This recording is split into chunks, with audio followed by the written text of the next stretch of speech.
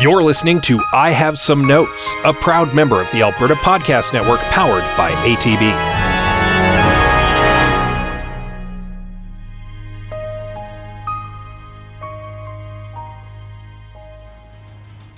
Hey Greg, I want to do a sci-fi action adventure movie about a legendary cyborg martial artist who runs with a group known as Hunter Warriors. They're like bounty hunters. Can't we just call them bounty hunters? No, they are Hunter Warriors. Hunter Warriors. We have to say it every other scene. Okay. I have some.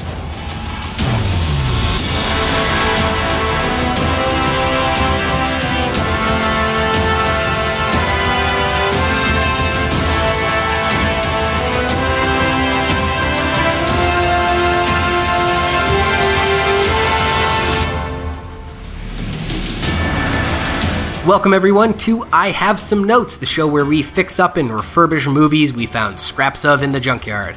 I'm your host, Liam Creswick. I'm Scott C. Bourgeois. I'm Greg Beaver.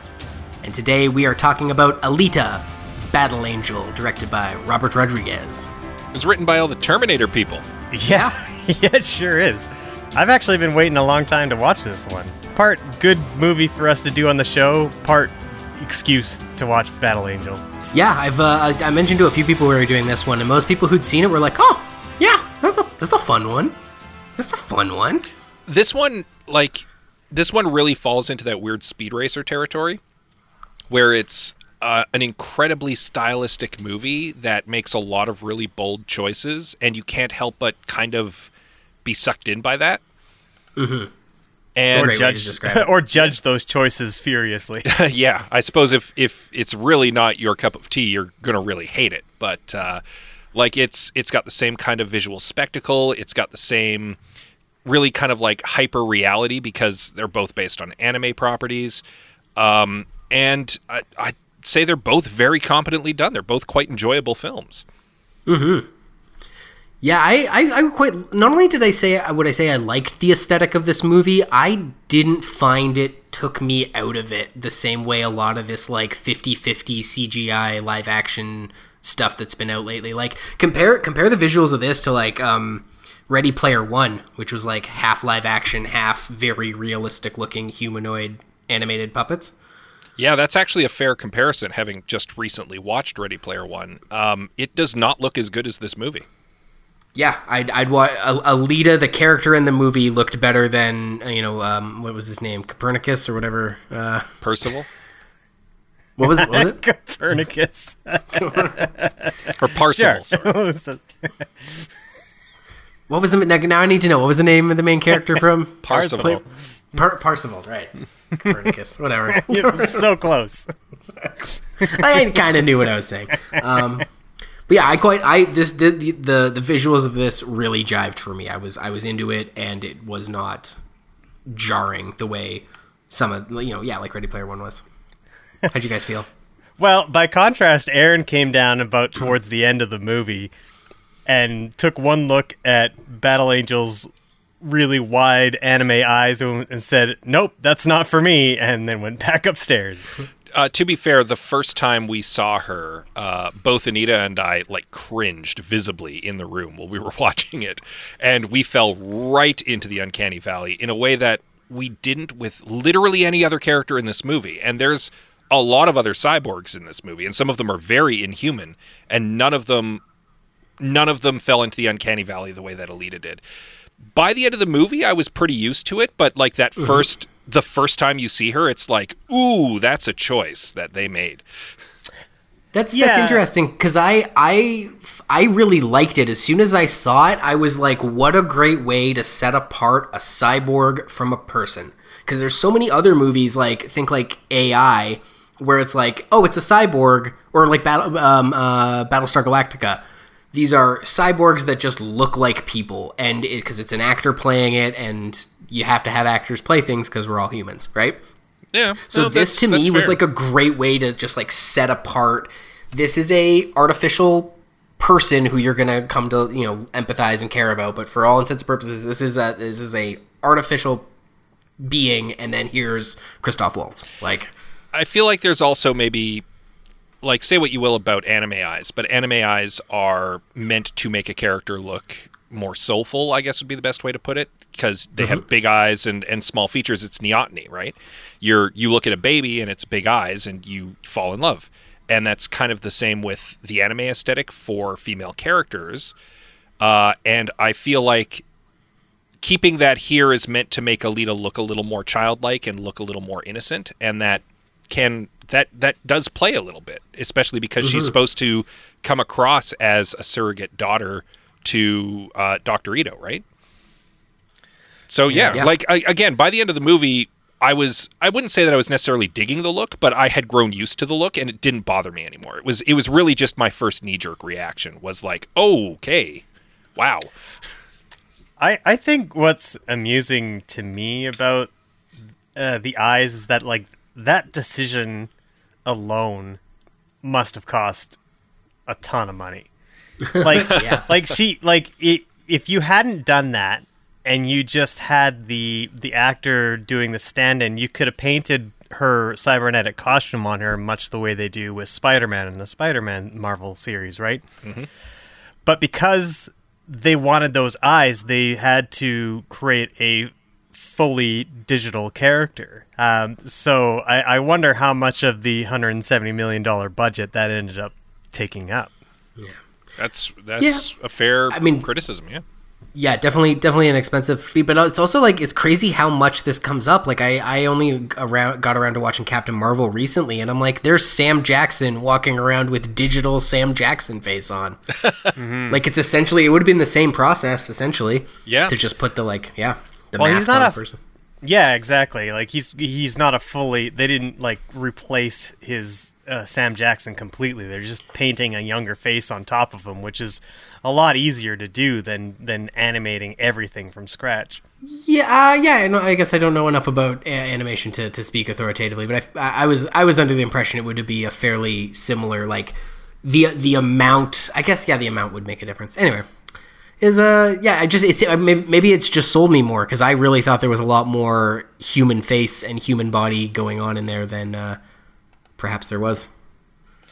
I mean, like typically when you create a fully she was on set and she was performing and they had the camera on her face and all that kind of stuff, but you know they're only working with reference points, and when it comes to a face, obviously, you know, we're really hypersensitive to to faces, that we see them in everything. We know what a proper face looks like, so when it moves incorrectly, for example, the lips. One of the toughest things to do is the lips. It's the top part of the lip. You know, the most famous example of this is the digital replacement of Superman's lip in Justice League, right? Like it just didn't work. It looks so odd. If you watch, there's some videos from the Corridor crew where they go through a lot of animation of faces and stuff like that, and go through in detail like why it's so difficult and where it can go wrong. It's really interesting stuff. But yeah, like I think because if you're filming Sam Jackson, then you're seeing exactly how his lip is moving, how his pores and all that kind of stuff are reacting to the movement and things. So there's a much clearer reference point rather than, I think, like creating a character and then having to do all that stuff more manually, I suppose. I mean, maybe I'm talking out of my ass. You might be right, Liam. Maybe it's not that much different. But sure, I guess I also realized I don't know what Rosa Salazar looks like. For all I know, she looks like, you know, Wanda Sykes or something, and doesn't have any bearing on. She looks somewhat similar. Yeah. Yeah, they definitely went with kind of like a digital actor, and the character is not like a one-to-one version of the character from the anime or the manga. It's definitely a stylistic version of that character meant to also resemble the actress. But yeah, let's. This, of course, movie does star Rosa Salazar as Alita, Christoph Waltz as Dr. Dyson Ito, Jennifer Connelly as Chirin, and yeah, another fantastic cast as well. I thought they all did perfectly serviceably. They were all great. I like Christoph Waltz in anything. Yeah, when we were doing the watch party, Robin from Cinematological actually had commented that Dr. Ito is kind of younger in the source material, and Christoph Waltz is maybe too old to play him. And I countered with, yeah, but Christoph Waltz is so good. And Robin was like, no, absolutely, he is. He is fantastic. I'm not complaining about his performance, just that he's perhaps a little too old to play the character. It was fun seeing him animated, like not computer animated, but just like a lively, happy character. That's true. Although his character kind of like waffles back and forth between being like hunter warrior and like sort of dad figure, and I don't know. I found that that happened a lot with characters, that there were different sides to them, and then that they didn't connect a whole lot. But I suppose that's probably best to be safe for our chat after the trailer. Yeah, let's go to the trailer now. You told me the story of the war, when the ground shook and the sky burned. Of the ones that survived, who awoke to a different world, where the powerful prey on the weak. But that's not the way it has to be. When I found you, your very human brain was miraculously intact. It's the loneliest feeling not to know who you are. In time, you'll remember. I remember black skies, the lightning all around me. Alita is new here. It's a harsh world down here. You gotta be willing to do what it takes. Alita, run!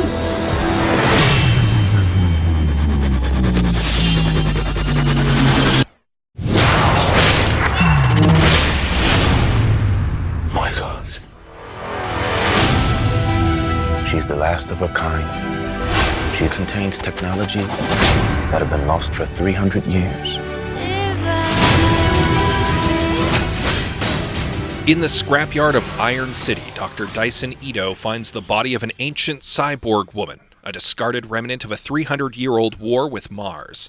Ito takes the body back to his shop, where he repairs the unit and names it after his lost daughter, Alita. Part speed racer, part Blade Runner, all battle warrior, Alita sets out to learn who she is and where she came from.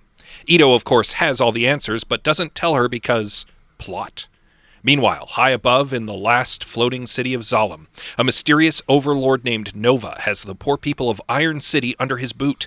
Through a complicated scheme of hired guns, murder ball, and demonic possession, he seeks to destroy Alita, the last remaining challenge to his power.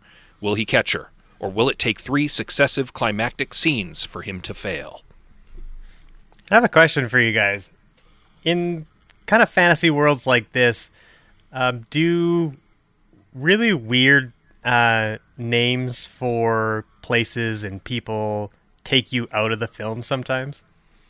Not all the time. I buy it in far future stuff. I buy it in fantasy stuff. Having a floating city named Zalem doesn't really pull me out of this. Yeah, it really depends on the movie or the show. Some shows do it really well. Some shows do it really, or movies do it really poorly. Zalem I thought was fine. Most of these like names, like Alita's a name, right? Mm-hmm. Vector's a word. Because I play a lot of Dungeons and Dragons, my go-to is always to take words that already exist and use them as names. Or, like Vector is a great example, or take a name and just, like, change one letter so that people don't... Because when you get... And Rick and Morty does this very well. They'll just name their characters, like, Schloobity Schlorp. They'll just give them deliberately, quickly made-up stupid names, which most times when people make up fantasy names, like, non-writers make them up, and even most good writers, they come out sounding like, you know, Schlingel Schlorps or whatever. Like, yeah.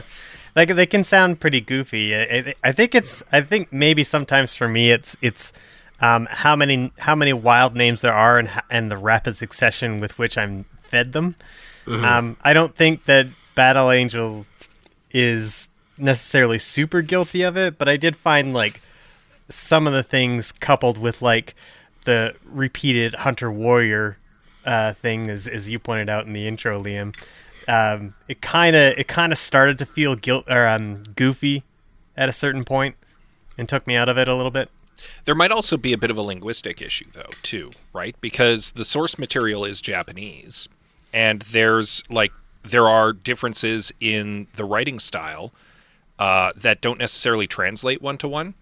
And you see it a lot with, like, dubbed anime, for example, where sometimes things come across a little weird because they're trying to make it as close to translation as possible. And that could be the case here, too. Yeah. And I don't want to say necessarily that it's a linguistic thing, but it might be a linguistic thing because they are taking a foreign property and they're making it here, quote unquote, in America. I think the best example I can think of this is John Carter, because that movie was based on some source material that was very old and like at the dawn of science fiction, really, and like the names are quite silly in it, and it can be kind of difficult to sort of like let yourself sink into the film. Underrated movie, by the way. Yeah, it's the kind of movie I want to take on the podcast at some point, because it's pretty decent. It probably only needs a tweak here or there. I would agree. But that is literally another episode. We should get back on track. Overall, I kind of dug this movie. And it's like I said before, it gave me the same kind of vibe I got off of Speed Racer. I love cyberpunk as a genre, and I love a good cyberpunk yarn. And this was visually a smorgasbord for me. And it wasn't like Ready Player One, where there was too much stuff that was too in focus so that you didn't know what was happening. In this movie, I thought it was very competently composed. Like the shots made sense. Nothing was too busy at any given time that I couldn't follow the action.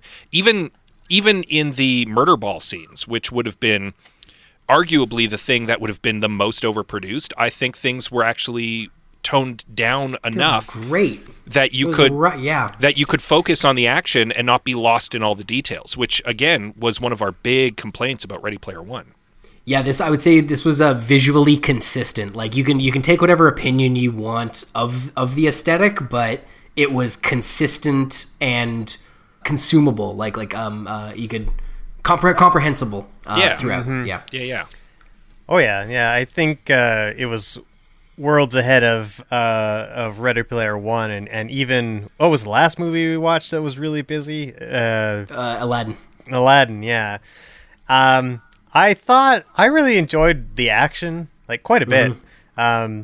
It looked really cool. There were a lot of really cool martial arts moves, and the cyborgs did a lot of really neat things. I felt like occasionally Alita looked a bit rubbery during the fight scenes, but that would be my only complaint about it. Mm. I found myself waffling back and forth about the aesthetic. At times, I felt like it would have benefited from more of a Blade Runner aesthetic, something a little bit grimier and a little darker. But when they get to the murder ball scenes and stuff like that, like I start to like second guess that, just because it's, I don't know if a noir aesthetic really works for murder ball, right? So I found myself kind of all over the place with it, and I went back and checked to see, because I haven't read the manga, but I did take a look at a few of the pages just to see what kind of aesthetic it was laying down, and it seemed to more or less line up with what Robert Rodriguez was doing. Yeah, no, he definitely tried to keep it very true to the source material in a way that I think is kind of respectable. Like, he still put his own stamp on it, which, I mean, a director is going to do when they're doing an adaptation, but he also took the time and the care to make it kind of line up with where it came from, so that fans of the original wouldn't be immediately like off-put by it. And that's not a bad way to do it. Yeah, I had zero familiarity with the source material, which is like, I don't remember the last time I watched a movie based on a comic or a video game or something that I wasn't at least passively familiar with. Knew nothing about this, and it was great. Like I never felt out of place or anything. And any of the weird things where I'm like, oh, specifically calling them hunter warriors, or the sort of like ridiculous weapon that Christoph Waltz has, like his like bounty hunter costume does not match Christoph Waltz at all, and I just sort of found it endearing. I'm like, that's for fans. Someone out there is very excited to see a rocket hammer. I'm fine. Like, I'm still enjoying this. I'm not lost or taken out of it in any way. Actually, that's a very good point. Is this movie was super accessible, I feel, to people who weren't necessarily fans of Battle Angel Alita, while still not necessarily holding anyone's hand. Like, it didn't go out of its way to dumb things down for people who've never seen Battle Angel Alita, but was still very accessible. Like, you could make your way into the world fairly quickly and understand what was going on and follow the plot. And that's a hard thread to let me rephrase that. That is a hard thing to do sometimes, and we've seen a lot of movies stumble and fail at that particular balancing act, and I think that's impressive. Mm-hmm. Yeah, I think where the film has difficulty is how dense the plot gets. Yes. it's kind of got a good pace through most of the first act, and by the time we get to the third act, things are happening very quickly, and then happen for too long. I feel like, yeah, and I think in some cases, like a lot of characters don't get the time and space that they need or deserve. The nurse lady. The nurse lady's whole job is to just nod, like shake her head. Oh no! I had to think at one point. I was like, "Do we ever hear her speak?" And then I was like, "Oh yeah." At the start, she said a couple lines. There's one character whose life we save just so that he can die 5 minutes later. It's very truncated toward the end, and it's because they're trying to cram so much movie into this movie. And the movie, like, we kind of joked about it in our description of the movie, where there's 3 successive climactic scenes, but that happens. The end of the movie happens, and you're like, well, that was a satisfying ending, and then it goes on for another 12 minutes. Mm-hmm. and everything after that suitable climax is very anticlimactic and should maybe not be there. Yeah, right up until the very ending, where I was like, oh, she's going to go now fight, spoiler alert, she's going to go fight Ed Norton, and then she just sort of waves a sword at him and the movie ends. Yeah, no, it like literally she and Hugo are climbing up the pipe to Zalem, and it feels like they're building towards this final climactic showdown, and I looked at my watch at that moment and went, well, there's only 7 minutes of movie left. How can that be? And that's because it's not the ending. And the ending was what actually happened 5 minutes earlier, and that's where the movie should have ended. So I guess to get into my cuts, I think everything after the fight with Vector and Gruishka should be cut. Yeah, I would agree. I almost felt like the movie was over after the fight with Zapan, actually. Like, I don't know, like most everything, like at that point, Vector's kind of he's kind of defeated at that point too, but then he kind of gets defeated again.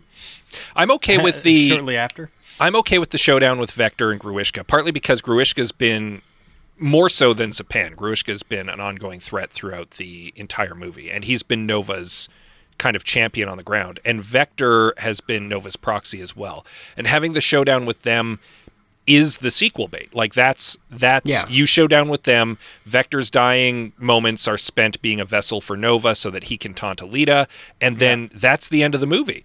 And it would have been very satisfying because the movie's built up Vector and Gruishka as the 2 big bad guys up until that point. Mm-hmm. But then, again, the actual movie we get then goes on longer than that. And that's why the movie suddenly feels incomplete, because by the time it actually ended, it felt like there was a chunk of movie missing instead of there was a satisfying ending, and that was a very weird thing.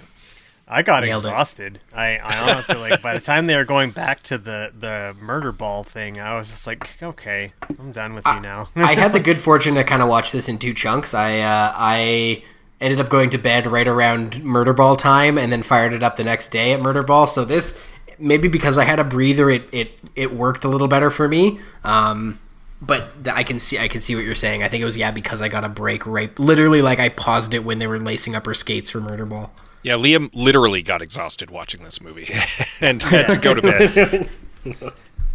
That had less to do with the movie. Actually, that was one of the first times I think I was falling asleep in a movie I was enjoying. I was just like honestly tired from the day, and I was like, I'm gonna watch the rest of this tomorrow, and like put it away. And it was like, when you're like eating a pint of ice cream, and you're like, I shouldn't eat this whole pint of ice cream. I should say, and then you do, and then it's very satisfying when you have it later. It was like that kind of situation.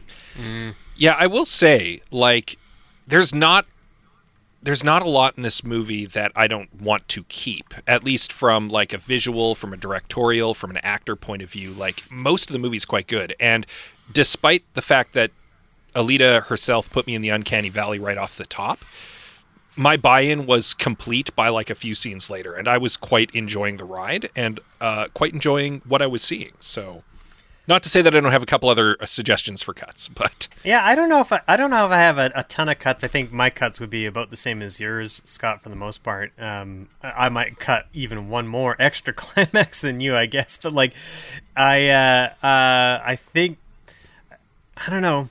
There needs to be something cut in Hugo's story, but like, I'm not sure where or when that might be. I think honestly, if you cut his death, it fixes his story in this movie. The reason why it didn't work for me was because they went to great trouble to save his life from Zapan, only to then have him get murdered literally 5 minutes later in the movie. I shouldn't say that. Yeah. I don't know that it's literally 5 minutes later, but to have him die minutes later in the movie, which was a really weird choice.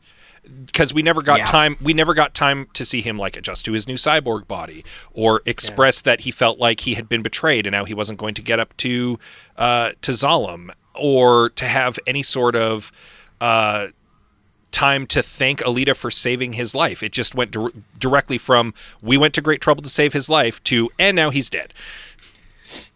I don't know if you guys felt this, but I kind of felt like his last chat with Vector before they become enemies, where he's still trying to convince him that he can send him up to Zalem if he does like the one last gig or whatever it was. I don't know, like at that point I was like, oh, Hugo still wants to go to Zalem. It for me, I don't know, somehow it had felt like he had kind of forgotten about that a little bit.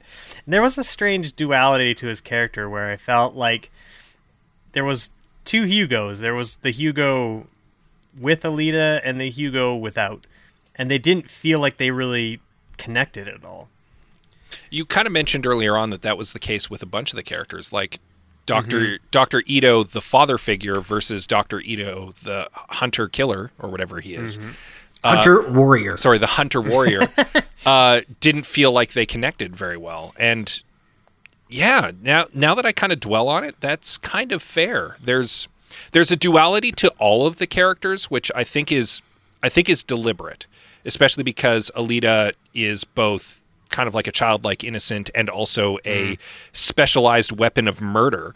So I feel like there's an intentional duality to a lot of the characters, but you're right. It didn't feel like we had time for those 2 parts of a lot of the characters to meet in the middle, which I think is kind of where their arcs should have been headed. Yeah, I guess part of the problem too is that you've got, because you have Ito and Hugo, and both of their, they both have kind of like seedy secrets, like they both have a darker underbelly, I guess, and you have to see both of those play out, and I don't know, like seeing Alita have to react to that happening twice. I don't know. I think maybe that complicates things a little bit. Yeah, plus everything going on with Jennifer Connelly's character. Like, there's a lot of... Yeah, like, again, like, they're, like, she makes a pretty hard turn at the end, which is unearned. Yeah, Nita actually commented on that and felt that she needed more time for her turn to feel authentic. Yeah. Yeah. She's like, I'm a doctor and a mother, and I forgot that. Yeah. And then also, the movie literally had to tell you her motivations right to your face. Yep, right? And that's a good indicator that they didn't do a good job. And then she instantly dies. So. Yep. Yeah. I forgot I have empathy. Did she? Okay, I might have missed it, but like, did he put her in like a little Chesterfield? Just her eyes and her brain? He turned her into a brain in a jar. That is what he did.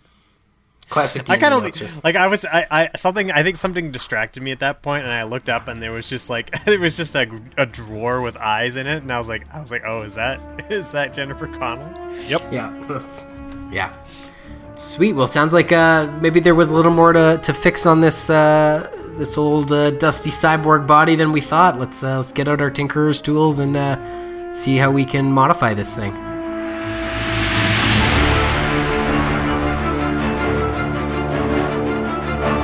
This episode has been brought to you by the Edmonton Community Foundation. The foundation acts as a bridge between donors and charities to create a strong, vibrant community for generations to come.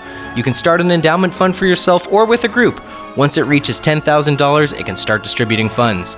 Vital Signs is an annual checkup conducted by the Edmonton Community Foundation in partnership with Edmonton Social Planning Council to measure how the community is doing. This year's focus is on 5 topics: women, sexual orientation and gender identity in Edmonton, visible minority women, and senior women. Learn more at ecfoundation.org.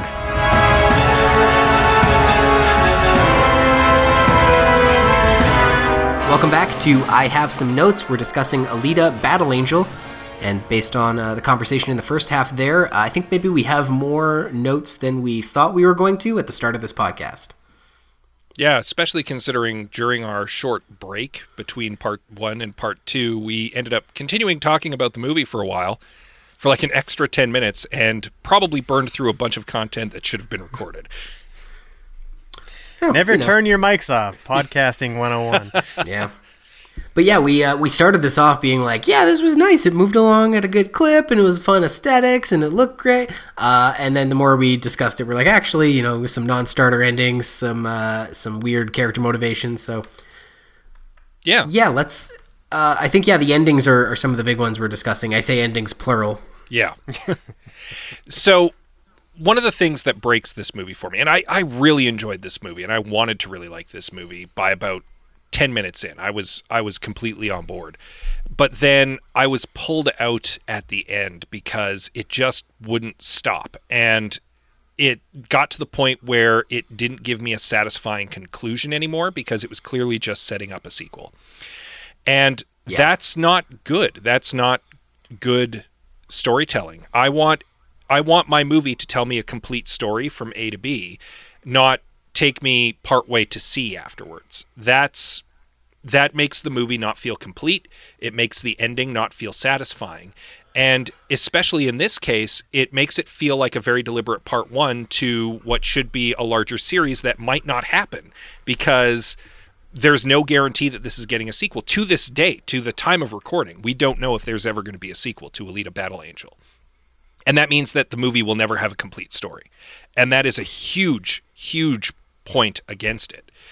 And when you look at really successful series that tell really good stories, and the first one that came to mind for me was Star Wars. The original Star Wars films, all 3 of them tell complete stories in chunks. And then when looked at as a whole, it tells a larger story. And that's what they needed to do here. They needed to focus up on a smaller story for part 1, have a little sequel hook at the end to get us interested in a part 2, and then tell a complete story in part 2.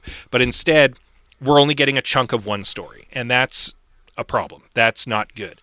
And the tragedy here is that there was a good stopping point for this movie. As we mentioned in part 1, the confrontation with Zapan, as far as Greg was concerned, and Vector, as far as I was concerned, were both good, satisfying ending points. And that's where the movie could have ended. And it would have told a complete story, and it would have been very satisfying. But it didn't. You screwed up, movie. You didn't stick the landing.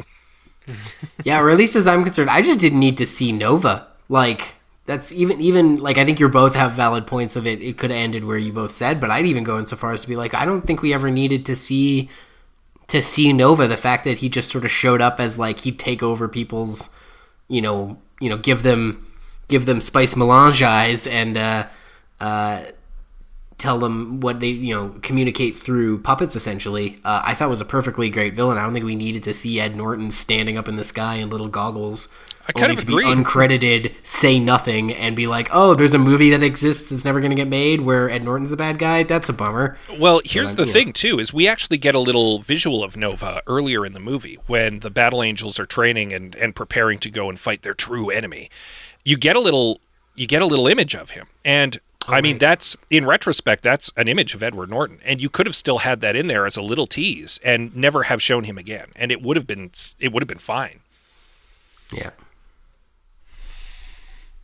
Yeah, I don't know if I have too much of a problem with seeing Edward Norton so much. It's just for me, the movie felt more or less over once Alita gives Hugo her heart to save him, right? And in some ways, that's kind of a completion of their relationship, because earlier on in the movie, she offers it to him for him to sell so that he can make it up to Zalem, and he rejects that notion, and he tells her essentially not to trust everyone, and she says, "I'm all in," it's all or nothing with me, and then she eventually proves to him that that's as far as she's willing to go. She'll literally give the person her heart if she has to, kind of thing, right? So yeah.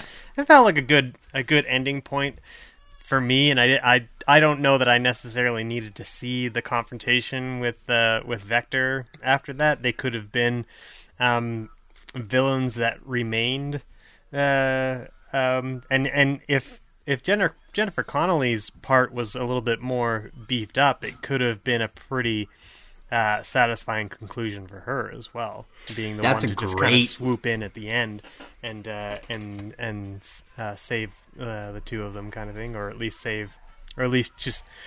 kind of provide that motherly moment for Alita when initially she had rejected her as a surrogate daughter, right? Yeah, that's sort of making her a bit more of the villain, gives her character more to do, and perhaps bumps everything up into I like that quite a bit. I have only two issues with that, and they're pretty minor, because I think you've made a solid argument for that being the end point for the film, and then having the little denouement be just maybe Hugo waking up in a cyborg body and having a little moment between them, and then maybe a little sequel bait. But even so, if you want to have that be the final battle, you need to beef up Zapan's role. I think he needs to be more prevalent in the movie to make it a more satisfying conclusion, which means that you also have to diminish Gruishka's role in the movie, because otherwise we've spent way too much time building him up as the end boss. And those are my only two quibbles with your version of the ending, because again, I think you've made a pretty solid argument for it being a good thematic bookend to the film.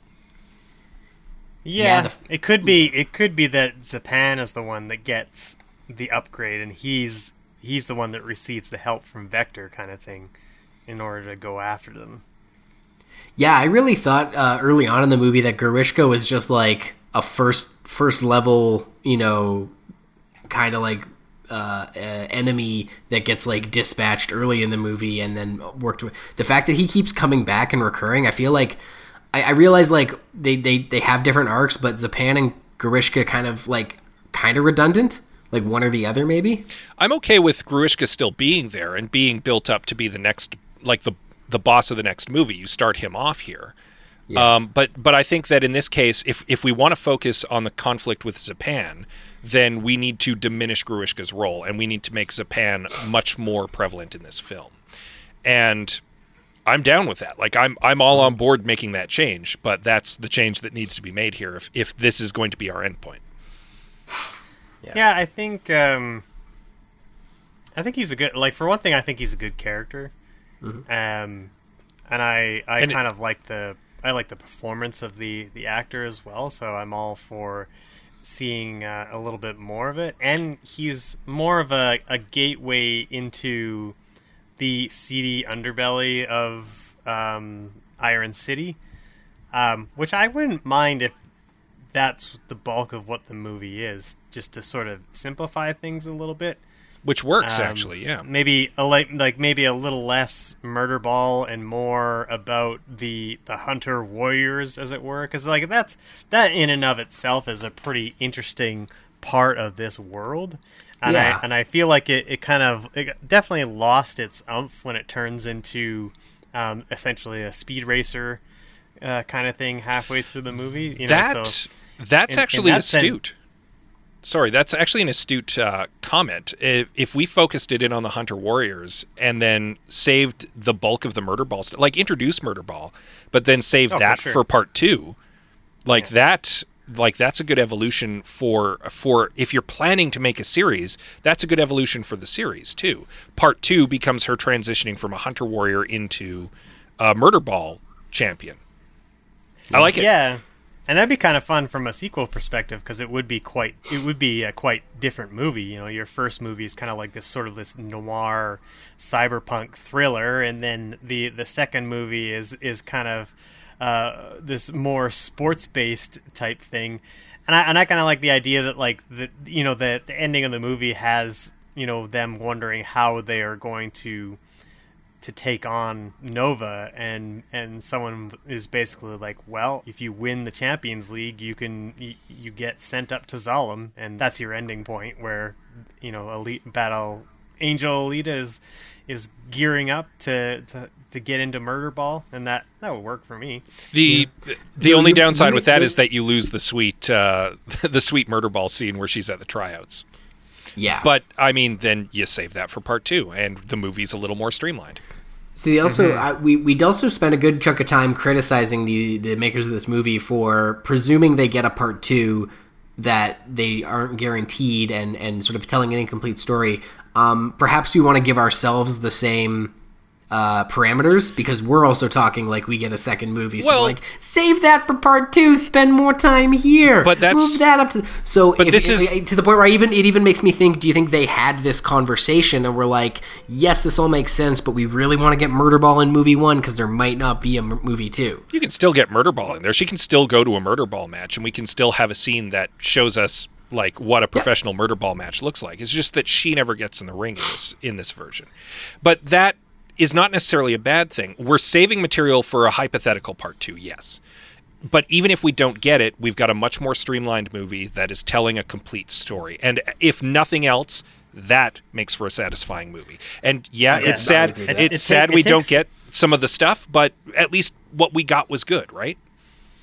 Yeah. It allows room to fix what's basically my biggest problem with the movie, is that it's too dense. So you're taking that one big chunk out is leaves a lot of room for more character development. And I think the character of Sheeran, for example, is like that's a really interesting character. She's got a lot of interesting dynamics going on. Like she took the exact opposite tact to Ito after their daughter died. She clung to getting back to Zalem, whereas he, embraced his new life sort on the of was surface. Resigned to his fate and stayed in Iron City. Her continued goal is to keep to get back there, whereas his goal is to reclaim what he had with his daughter, right? So there's a definite arc there and I think there's an interesting dynamic to be had between those two characters that we didn't really get to see at all, and that's kind of it's a little bit disappointing, I think. Yeah, that's fair. And again, by streamlining the movie, by diminishing Gruishka and Vector's role in the first movie, we can bump up Sheeran's role in the first movie and give her a much more satisfying arc, I think. Yeah. I mean, in the second movie, she can die tragically, and that provides lots of motivation, I suppose, for the characters whoever they are that are left over. You save fridging her for the second movie, and for that matter, you save killing off Hugo for the second movie too. For sure. Also, what a sweet reveal! The brain in the jar. At the beginning, that's the cold open of the second flick. Yeah, I guess so. Eh? Well, because she's betrayed Vector by the end of this movie, so opening the next movie with, oh, by the way, she dead. Like that's a bit of a shocker. Yeah, just in case you weren't able to get Jennifer Connelly back for a sequel, you got an easy out right there. Head in a jar, right off the bat. I think we've hit upon the big problem with this movie. It needed to be streamlined a little, and it needed to be focused on just telling one story. And if we do that, I think most of the problems in this movie evaporate, actually. Yeah, everything just has a little bit more room to breathe, and it would have no trouble filling in those spaces. Yeah, I think for Sharon and Hugo especially, they're gonna get a lot more time with them, and Hugo is again for me was kind of a big problem, just not his life with Alita not connecting with his seedy underbelly at all. Like usually you get like a little hints, and Alita can get a little suspicious, so like there's something more going on with him, kind of thing. I think that would make it a little bit more interesting from Hugo's perspective, and he can get a satisfying conclusion towards the end. Yeah. Maybe you can also even give him a little bit of like a he's not super sure about cyborgs at first. Maybe that would make his eventual turn into a cyborg at the end a little bit more ironic. Well, he's pretty buddy with Dr. Ito, which was also what I was going to... Might be hard to do that, I suppose. Yeah, but I was going to say also with by giving everyone a little bit more room, we also would get more Christoph Waltz in a Van Helsing costume and a giant rocket scythe. That's true. So especially if we're focused up... Especially if we're focused up on the Hunter Warrior stuff, because you could have a more extended part where he takes her under his wing after he kind of accepts her in that role. Yeah. Plus, I mean, if we diminish Vector and Gruishka in this movie, we get more Mahershala Ali and Jackie Earle Haley in the next movie, and that's not a bad thing. Mm-hmm. Yeah. Indeed. Cool. Well, I think we might have nailed it. I think let's I'm just trying to come up with a cyborg analogy, and I couldn't. I got it on the first one, couldn't do it on the second one. We tuned it up. We tuned it up. There we go. Got under the hood. Air pressure. Anyway, we also have some fantastic listener comments. As always, if you want to get in on the listener comments, please follow us on Facebook or Twitter at I Have Some Notes, and comment when we ask you, or when we don't. We can't stop you. Just find old movies and share your thoughts on our next one. You can't. What are we gonna do about it? But if you comment on the ones for the next movie, we will read them on air, like I'm about to. Andrew Craig says, "What? I loved this movie. I suppose I do have one criticism. There was about 3 movies worth of plot in there, things that glossed over, etc. Totally felt like the studio had no confidence in it. I would love another one, though." I think, that's basically what we also felt, is that the movie was a little bloated, and they tried to fit all of the movie in there instead of telling a complete story.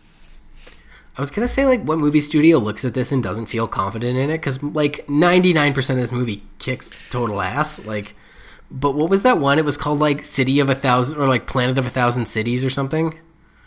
That was it was based on a French comic book, and it flopped, and it kind of came out around the same time. Oh. Valerian or something? Oh, Valeria or something Valerian, like that? Yeah. I can't remember what Yeah, I know the movie you're talking about. That's definitely fodder for this podcast, too. I think like it's a bit like creating original IP when it's IP that most people aren't particularly familiar with. You never really know how the viewing public is going to react to it. Yeah. Well, and that's what I was saying with this is like I wonder if how bad. So it's called Valerian and the City of 1,000 Planets. How badly that did if it made them shaky on this one.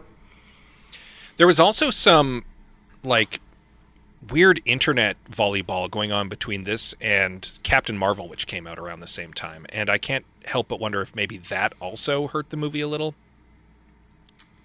And that's not I want to be clear. I'm not coming down on one side or the other there. I'm not saying that Captain Marvel hurt Battle Angel Alita, or Alita Battle Angel, rather. Yeah, actually, we have a comment that sort of that speaks to that slightly. So we can get to that in a little bit here.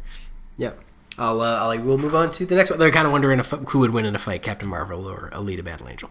Captain Young Marvel, says, no question. She's got superpowers well beyond what Battle Angel Alita has. Fair. I guess that's a whole different podcast. Brandon Young says, it's a very fun movie, amazing visual effects and CGI. Really hope they find a motivation to make a sequel. It's good enough for the film. It's good enough a film for them to finish the story they want to tell. It looks like everyone had similar thoughts. Yeah, it definitely feels like half a movie. Yeah, I also hope they get a sequel because I would like to see more of this, and I would like to see the story end. But we'll have to just cross our fingers and hope somebody bites on it, right? Yep. Lori's coming at us with... Oh, go ahead. Sorry. If Edge of Tomorrow can somehow get a sequel greenlit, then I think it's possible for Alita to get one too. That's fair, actually. There's something to be said about a movie kind of becoming a cult hit after the theatrical release. Yep. Yeah, those are always a rare gem. Lori says, it was fine, I guess. Serviceable in almost every way, with enough bumps and odd choices to average out to a healthy meh. Clearly wants a sequel, but didn't go well enough to have anyone gamble on one. Yeah, and that's Lori honestly hits on almost exactly how I felt about this movie. Yeah, there are definitely some choices in this movie. I love it. I've said it before. I probably say it again on this podcast. Any movie that just makes a big, wide choice already kind of gets a pass in my book because it's something I haven't seen before. Yeah, and I'll always take that over the safe choice. Yeah, swing for the fences sometimes. Don't be afraid to make a bold choice, and sometimes it works out. And I think a lot of the choices do work for this movie. But as his final point mentions, and as we brought up a couple times now with a few of the different commenters, we still need to hope that somebody lets them finish the story they started telling here, because the movie did not tell a complete story. Yeah. Matt Bowes says, this movie was basically fine, and it didn't deserve to become a political football for the worst people on the internet. Boom. Nailed it. So I had actually asked Matt Bowes, because I don't remember this being a political football, so I just sort of asked him what the deets on that was, and apparently what happened is that the Battle Angel Alita was released close to Captain Marvel. I don't remember which one came out. I believe it was Alita came out first, and then Captain Marvel was coming out shortly thereafter. And because Alison Brie had been on the red carpet touting her evil feminist agenda, the alt-right got incensed and decided that they were going to try and motivate people to go see Alita instead of Captain Marvel, all in a bid just to, do their alt-right thingy where they just hate feminism, right? Yeah. And that's basically the story in a nutshell. Yes. Okay, that makes sense. Yeah. And So spoiler alert, it did not go as they intended. Not at all. It did not have any effect on either box office of Alita or Captain Marvel. I'm either fact-checking you or showing my absurd ignorance. I don't know which, but just in case I want to clarify, you said Alison Brie? Did I say Alison Brie? Oh, you meant Brie Larson. Brie Larson. Hey, there you go. I was like, what was Alison Brie in Captain Marvel or this movie? What? Like, I don't... Captain Marvel starring Alison Brie is a very different movie. I just want to go on record saying that. Yeah.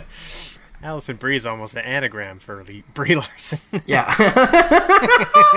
I want to see Brie Larson and Alison Brie in a movie together now. Just because of that. Sure.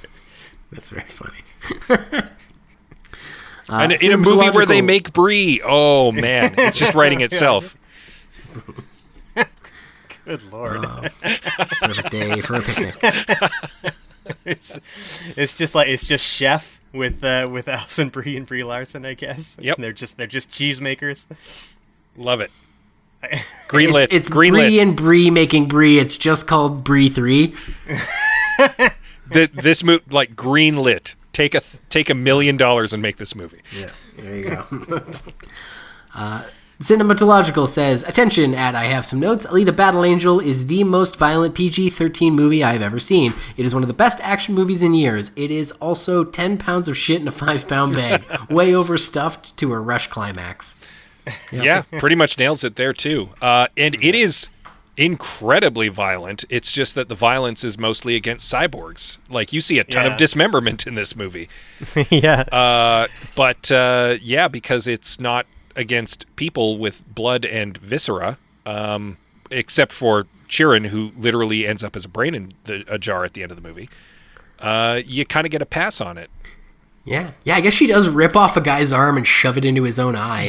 A dude gets his face cut off at the end. Like, yeah, he's just like, I forgot about that. He's like, my face, and it's like half teeth are like flapping. Yeah. This movie's great. By the way, I am totally down with Zapan not dying, even in our version of the movie, and it's still just ending with his face getting cut off, because that is the end of his arc. And I wasn't the only one who, when the first time we see Zapan at the beginning of the movie and he's walking through the streets with his cool sword, I was not the only one who was like, oh, Alita's going to have that sword by the end of the movie, right? Oh yeah. For sure, yeah. Okay. But it's also interesting because he's walking around with nothing but a face, and you're not like, he's going to lose that face by the end of it. Well, that concludes our conversation on Alita Battle Angel. Thank you very much for listening, everybody. Really quick, I actually meant to say this at the top, but did you guys hear about the local news story regarding this movie here in Edmonton? No.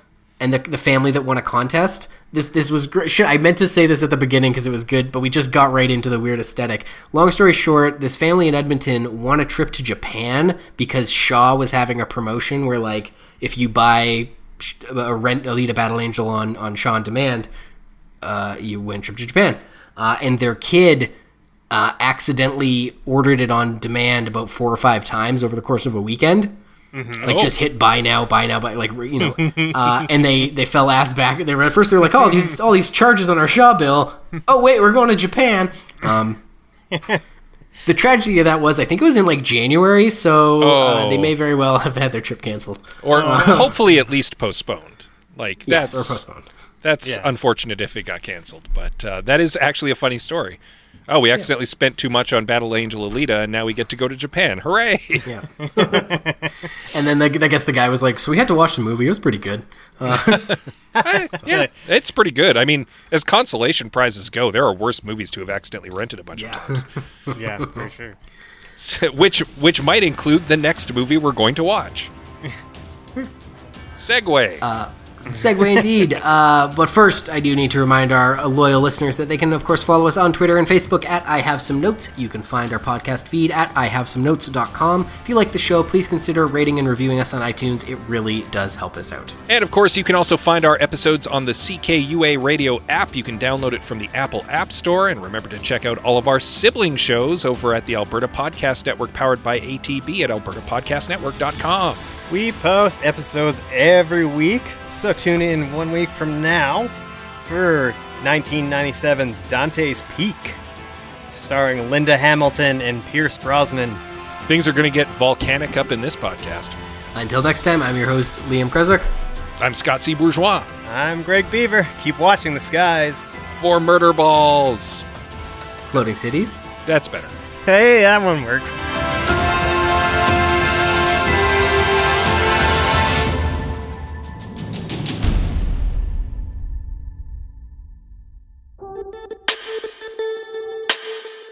Taproot has launched a service to answer your questions about Edmonton's response to the COVID-19 pandemic and our experience of it. The idea is to help you understand this complex and quickly evolving topic with succinct, well-sourced answers to any questions you might have. Find the COVID-19 microsite at taprootedmonton.ca.